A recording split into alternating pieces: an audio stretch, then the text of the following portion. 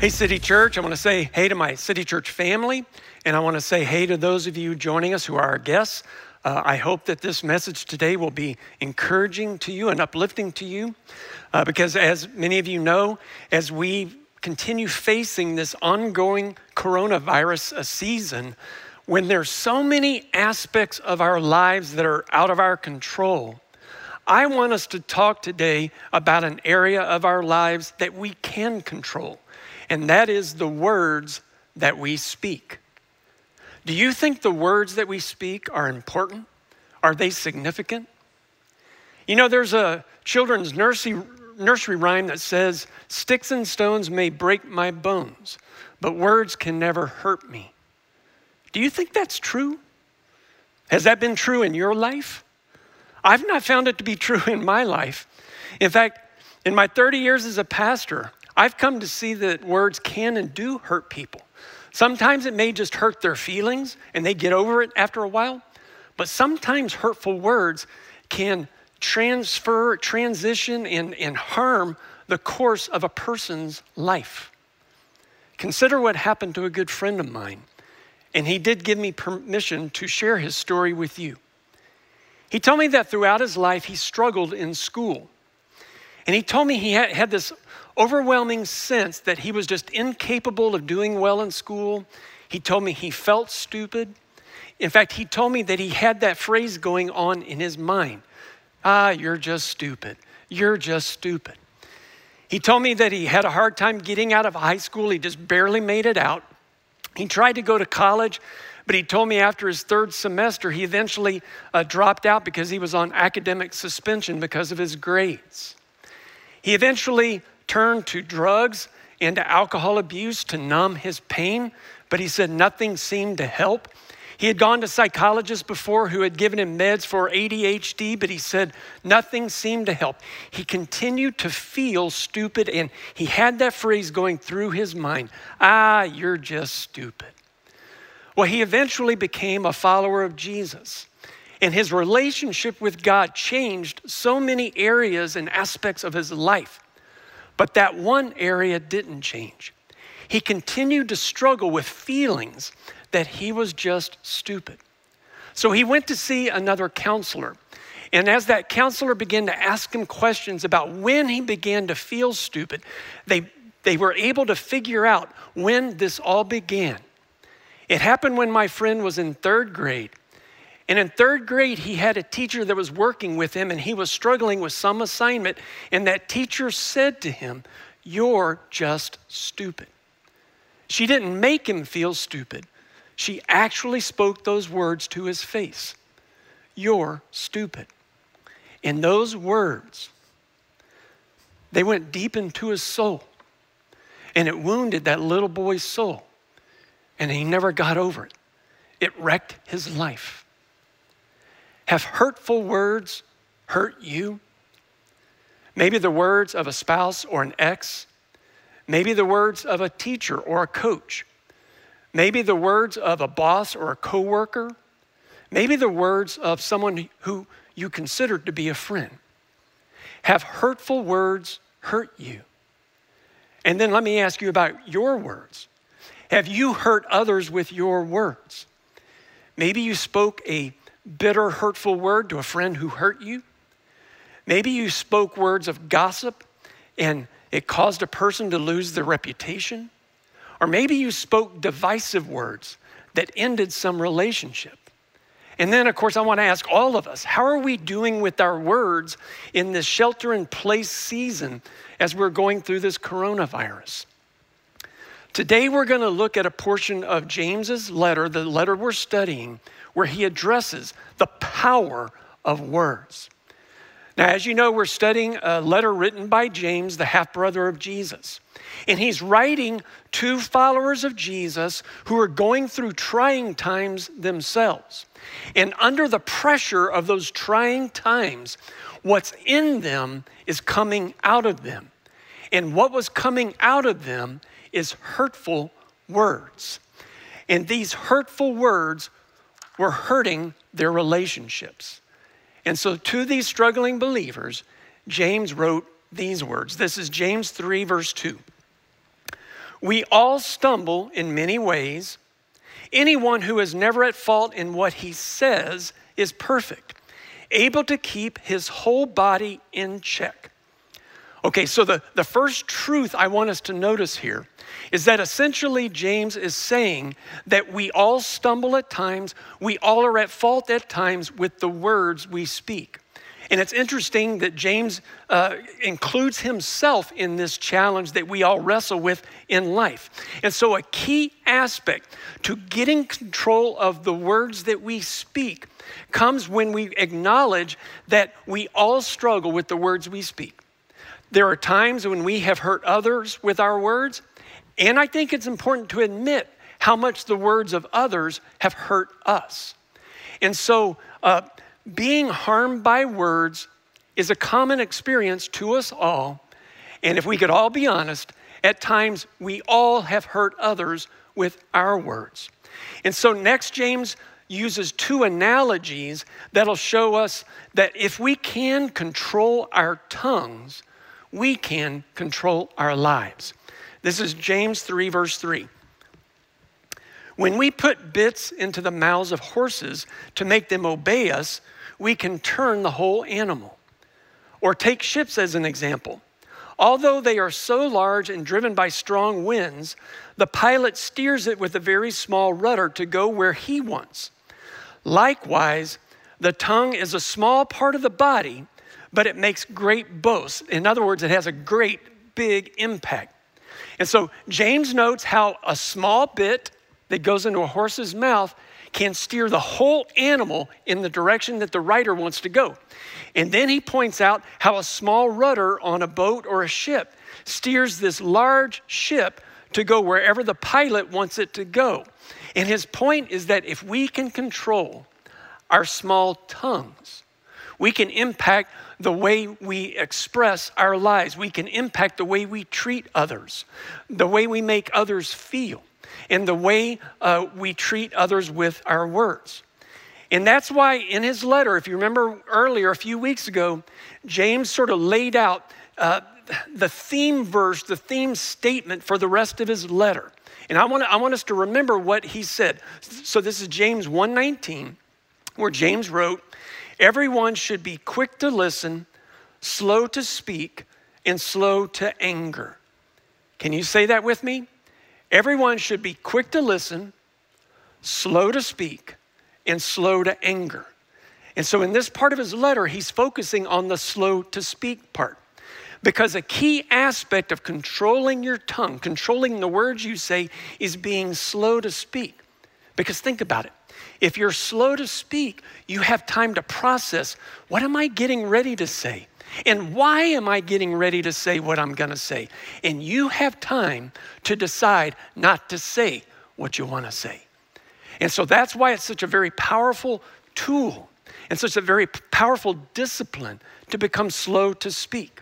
Now, next, James paints a picture of why it's so important to be slow to speak and so important to control the tongue. You ready? This is James chapter 3. We'll begin with verse 5. The tongue is a small part of the body, but it makes great boasts. Consider what a great forest is set on fire by a small spark. The tongue is a fire, a world of evil among the parts of the body. And here's his point. The tongue, though it is small, it can create a big destructive path in our lives. Now, many of you know that my daughter, Anna, for numerous years now, lives in Los Angeles. And a few years ago, she got to see or witnessed two of the worst wildfires in California history. The first was called the Ranch Fire that started in July of 2018. It destroyed over 400,000 acres of land and destroyed 280 buildings and houses. And then just a few months later, the Camp Fire ignited, destroying over 18,000 houses and tragically taking 86 lives. And what's interesting is that both of these devastating wildfires started with just a spark. One was started when a metal hammer hit a metal stake, and one started when a power line touched some dry grass and the fire just ignited. One spark can ignite to create a big destructive fire. And James is using this analogy to try to get us to feel and to believe in the powerful impact of our words. He's picturing the tremendous destructive impact our words, especially hurtful words, can have in other people's lives. And so here's in essence what James is saying. Don't speak a spark. People who are slow to speak don't speak sparks. I'm going to say that again. I think that's it. That's his point. People who are slow to speak don't speak sparks. When you're slow to speak, you have a chance to consider what you're saying. You have a chance to hold back what you're wanting to say, what you feel like saying, especially if you're feeling hurt or you're feeling some kind of emotion and you know you're getting ready to say something you shouldn't say and you don't want to say. When you're slow to speak, it helps you not to speak sparks. Now, I remember an incident where the president of my seminary was glad that he didn't get to say what he wanted to say.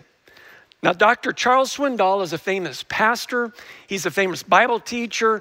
He's a multi-million selling author. He also has his own nationwide radio program. And at the time, he was the president of my seminary. Well, anyway, Dr. Swindoll tells the story that he was at a large Bible conference teaching in Southern California, which is where his home church is. And the building where he was teaching was just packed. And so he said he was speaking what he believed was a very meaningful and moving biblical message, when out of the corner of his eye, he noticed a guy sitting on the front row who kept falling asleep. And he said, as he continued his message, teaching and inspiring people, this guy kept falling asleep on him. And he said he got madder and madder and madder. And he had this thought going, and it's weird when you're a speaker, you can be speaking one thought, but thinking another thought.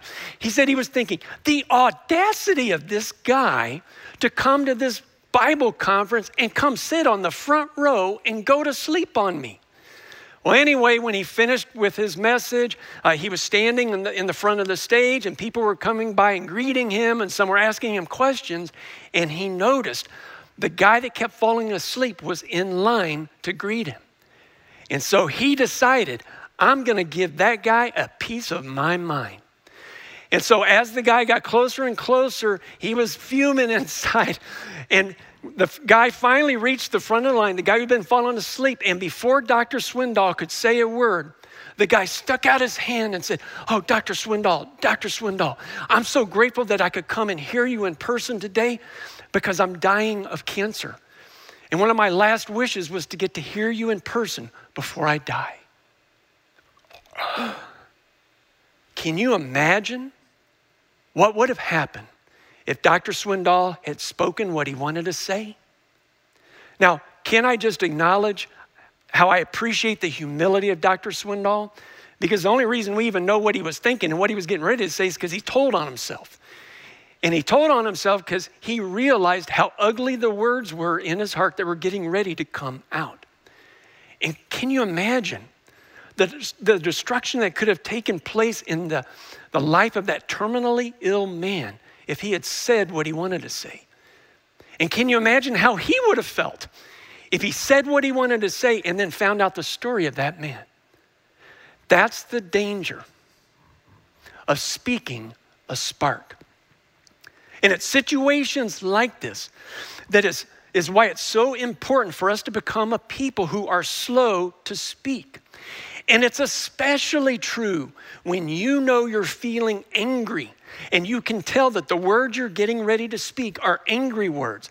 Because when you're feeling angry and you want to speak, you're probably getting ready to speak a spark. When you speak angry words, they are normally destructive words. They are not redemptive words. Now, I've been honest with you guys over the years about my own struggles with anger. And one of the things that I noticed, when I finally admitted that I was an angry person and that I was struggling with anger, I realized how often my anger was expressed through angry words. And so a part of my journey of finding freedom from the anger that was controlling me was learning how to control my tongue, learning how to control my words, learning how to become slow to speak. Because people who are slow to speak don't speak sparks. So in the next part of the letter, James transitions from telling us why we ought to become slow to speak into teaching us how we can get control of our tongues and the words that we say. So this is James 3, verse 14, where he writes, "If you harbor bitter envy and selfish ambition in your hearts," and that's an important part of what he's saying. "If you harbor bitter envy and selfish ambition in your hearts, do not boast about it or deny the truth." In other words, you got to admit that it's there. "For where you have envy and selfish ambition in your hearts, there you will find disorder and every evil practice." And in this context, the disorder and evil practice relates to destructive and hurtful words. And what James says here, it's so perceptive. He's saying if you want to get control of your tongue, if you want to become slow to speak, you have to deal with your heart first. Because whatever is in your heart is going to come out of your mouth. And his words remind me of that great truth that Jesus spoke when he was on the earth. It's recorded in Luke 6:45, where Jesus said, "Out of the overflow of the heart, the mouth speaks." And here's the point James is making and Jesus made earlier. If you want to control your tongue, if you want to guard yourself against speaking hurtful words, if you want to become slow to speak, you have to deal with whatever issues are going on in your heart. Because whatever is in your heart is going to come out of your mouth. So let me help us all see what James and Jesus, what they're both talking about here. If you have bitterness in your heart, what's going to come out of you is bitter words. If you have anger in your heart, what's going to come out of your mouth is angry words. If you have selfishness in your hearts, what's going to come out of you is selfish words. And if you have hurt in your heart, what is going to come out of you is hurtful words. Folks, hear me on this. Hurt people, especially with their words. And that's why here at City Church, we are so committed to helping all of those who join the journey, helping all people find freedom together. And a part of the journey of finding freedom is going back into your life and getting healing from the hurtful actions and the hurtful words that have come into your life through other people. And we have found that if you can go back and you can redemptively deal with those hurts, those actions, and those words that have happened to you, and as much as you can find a place of healing, you can get free from their impact, the way they impact how you live, the way they impact how you make decisions, and the way those past hurtful actions and words impact the way you speak today. Please hear me on this. Whatever is in your heart right now, it is going to come out of your mouth. Please let us help you find freedom from the hurtful parts of your heart, and it'll change the way you speak. And at this point in the letter, James now moves and he begins to cast vision for a new way of thinking about the words that we speak. And so he writes in James 3:17, "But the wisdom that comes from heaven is first of all pure, then peace-loving, considerate, submissive, full of mercy and good fruit, impartial and sincere. Peacemakers who sow peace reap a harvest of righteousness." Isn't that beautiful? And here's what James is saying. When you get peace in here, when you get peace in your heart, peace is what comes out of your mouth. And he says to do that, you have to get this kind of wisdom. If you look at the verse again, it's a wisdom that comes from heaven. And he's talking about getting God's perspective on all people that you are related to in life, your family, your coworkers, your neighbors. Because when you can get God's perspective on all of those people, you'll love them the way God loves all people. And when you love all people the way God loves all people, then you're going to treat them differently and you're going to speak to them differently.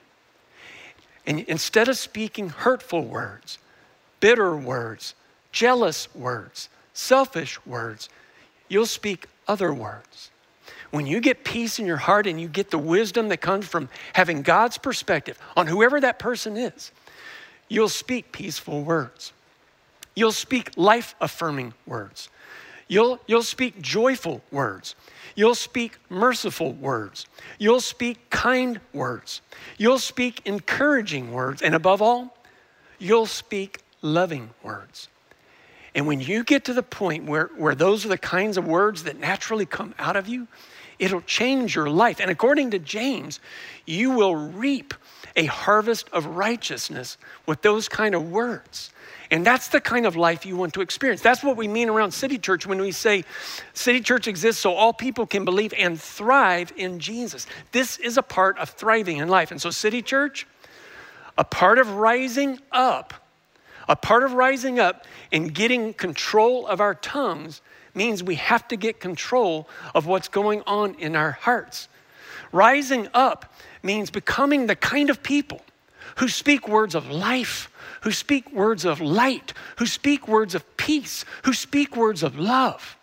And rising up means not only speaking good and peaceful words to people in person, it also means speaking words of love and peace on social media. In fact, I think in the area of social media is where we all need to be especially slow to speak, whether it's email, texting, or other forms of social media. I found that that is the area where we need to be the slowest to speak.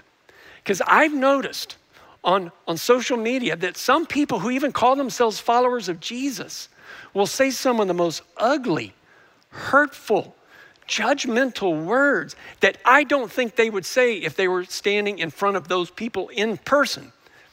I think they say it because they're behind the safety of their screen. And I think that's a dangerous thing. And so City Church, a part of rising up means controlling our tongues and controlling our texts. But rising up also means if we have hurt others with our words, I think it means we need to admit that and go to the people we have hurt with our words and ask for forgiveness and as much as possible, make amends with them. And so I'm asking you this week, if you know, as I've been speaking this message, if you know that you have hurt someone with your words, maybe somebody in your family, maybe somebody at work, if you know you have hurt someone with your words, I'm asking you, first of all, ask God for forgiveness. And then secondly, go to the person you have hurt and just humbly make your confession and ask for their forgiveness. And if you can't do it in person, I understand they may be in another city and you can't go see them, then I'm asking you to do it in written form. Do it in an email or a letter and write out your confession and ask for forgiveness. And then let a close friend look at the letter or the email before you send it, just to make sure your words convey what you intend to convey, and then send it to the person you have hurt. Rising up means making things right with the people we have hurt with our words. But rising up also means forgiving those who have hurt us with their words, even if they've not asked for it. This is such an important truth and principle of Jesus. One of the key teachings of Jesus' ministry is to forgive others even if they haven't asked for forgiveness. And here's why. Because if you don't forgive someone who has spoken hurtful words into your life, those words stay attached to you. They plague your mind. But if you will forgive the person who has hurt you with words, it releases you from the power of those words. And I think secondly, not only forgive the person who hurt you with words, but reject those hurtful words. I think it's important to reject any hurtful words spoken into you. You can reject them by saying, I don't believe those words, and I refuse to let those words, whatever they were, define my life any longer. And if you forgive hurtful words and reject hurtful words spoken into your life, I promise you, you can get beyond them. Now, you remember my friend's story, who I mentioned earlier, how for decades of his life were just, he lived under the burden of the words spoken to him, "You're stupid." Well, this is the rest of his story. These are his words.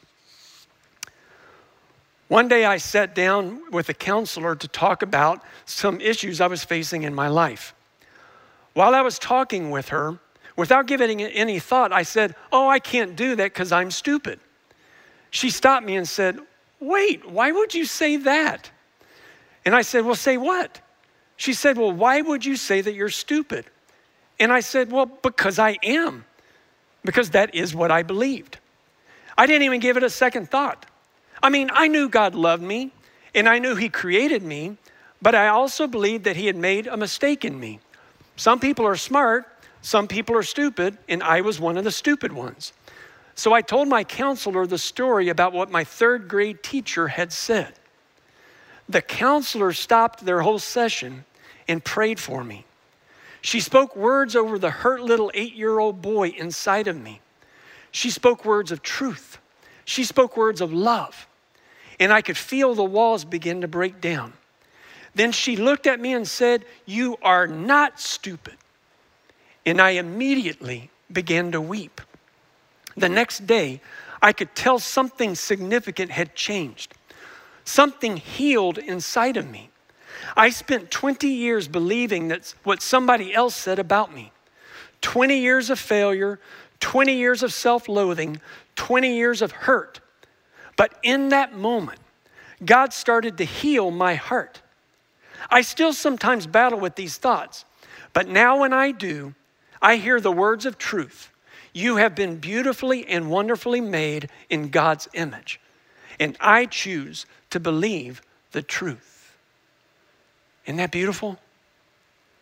Today, some of you need to reject hurtful words that have been spoken into your life and receive the truth.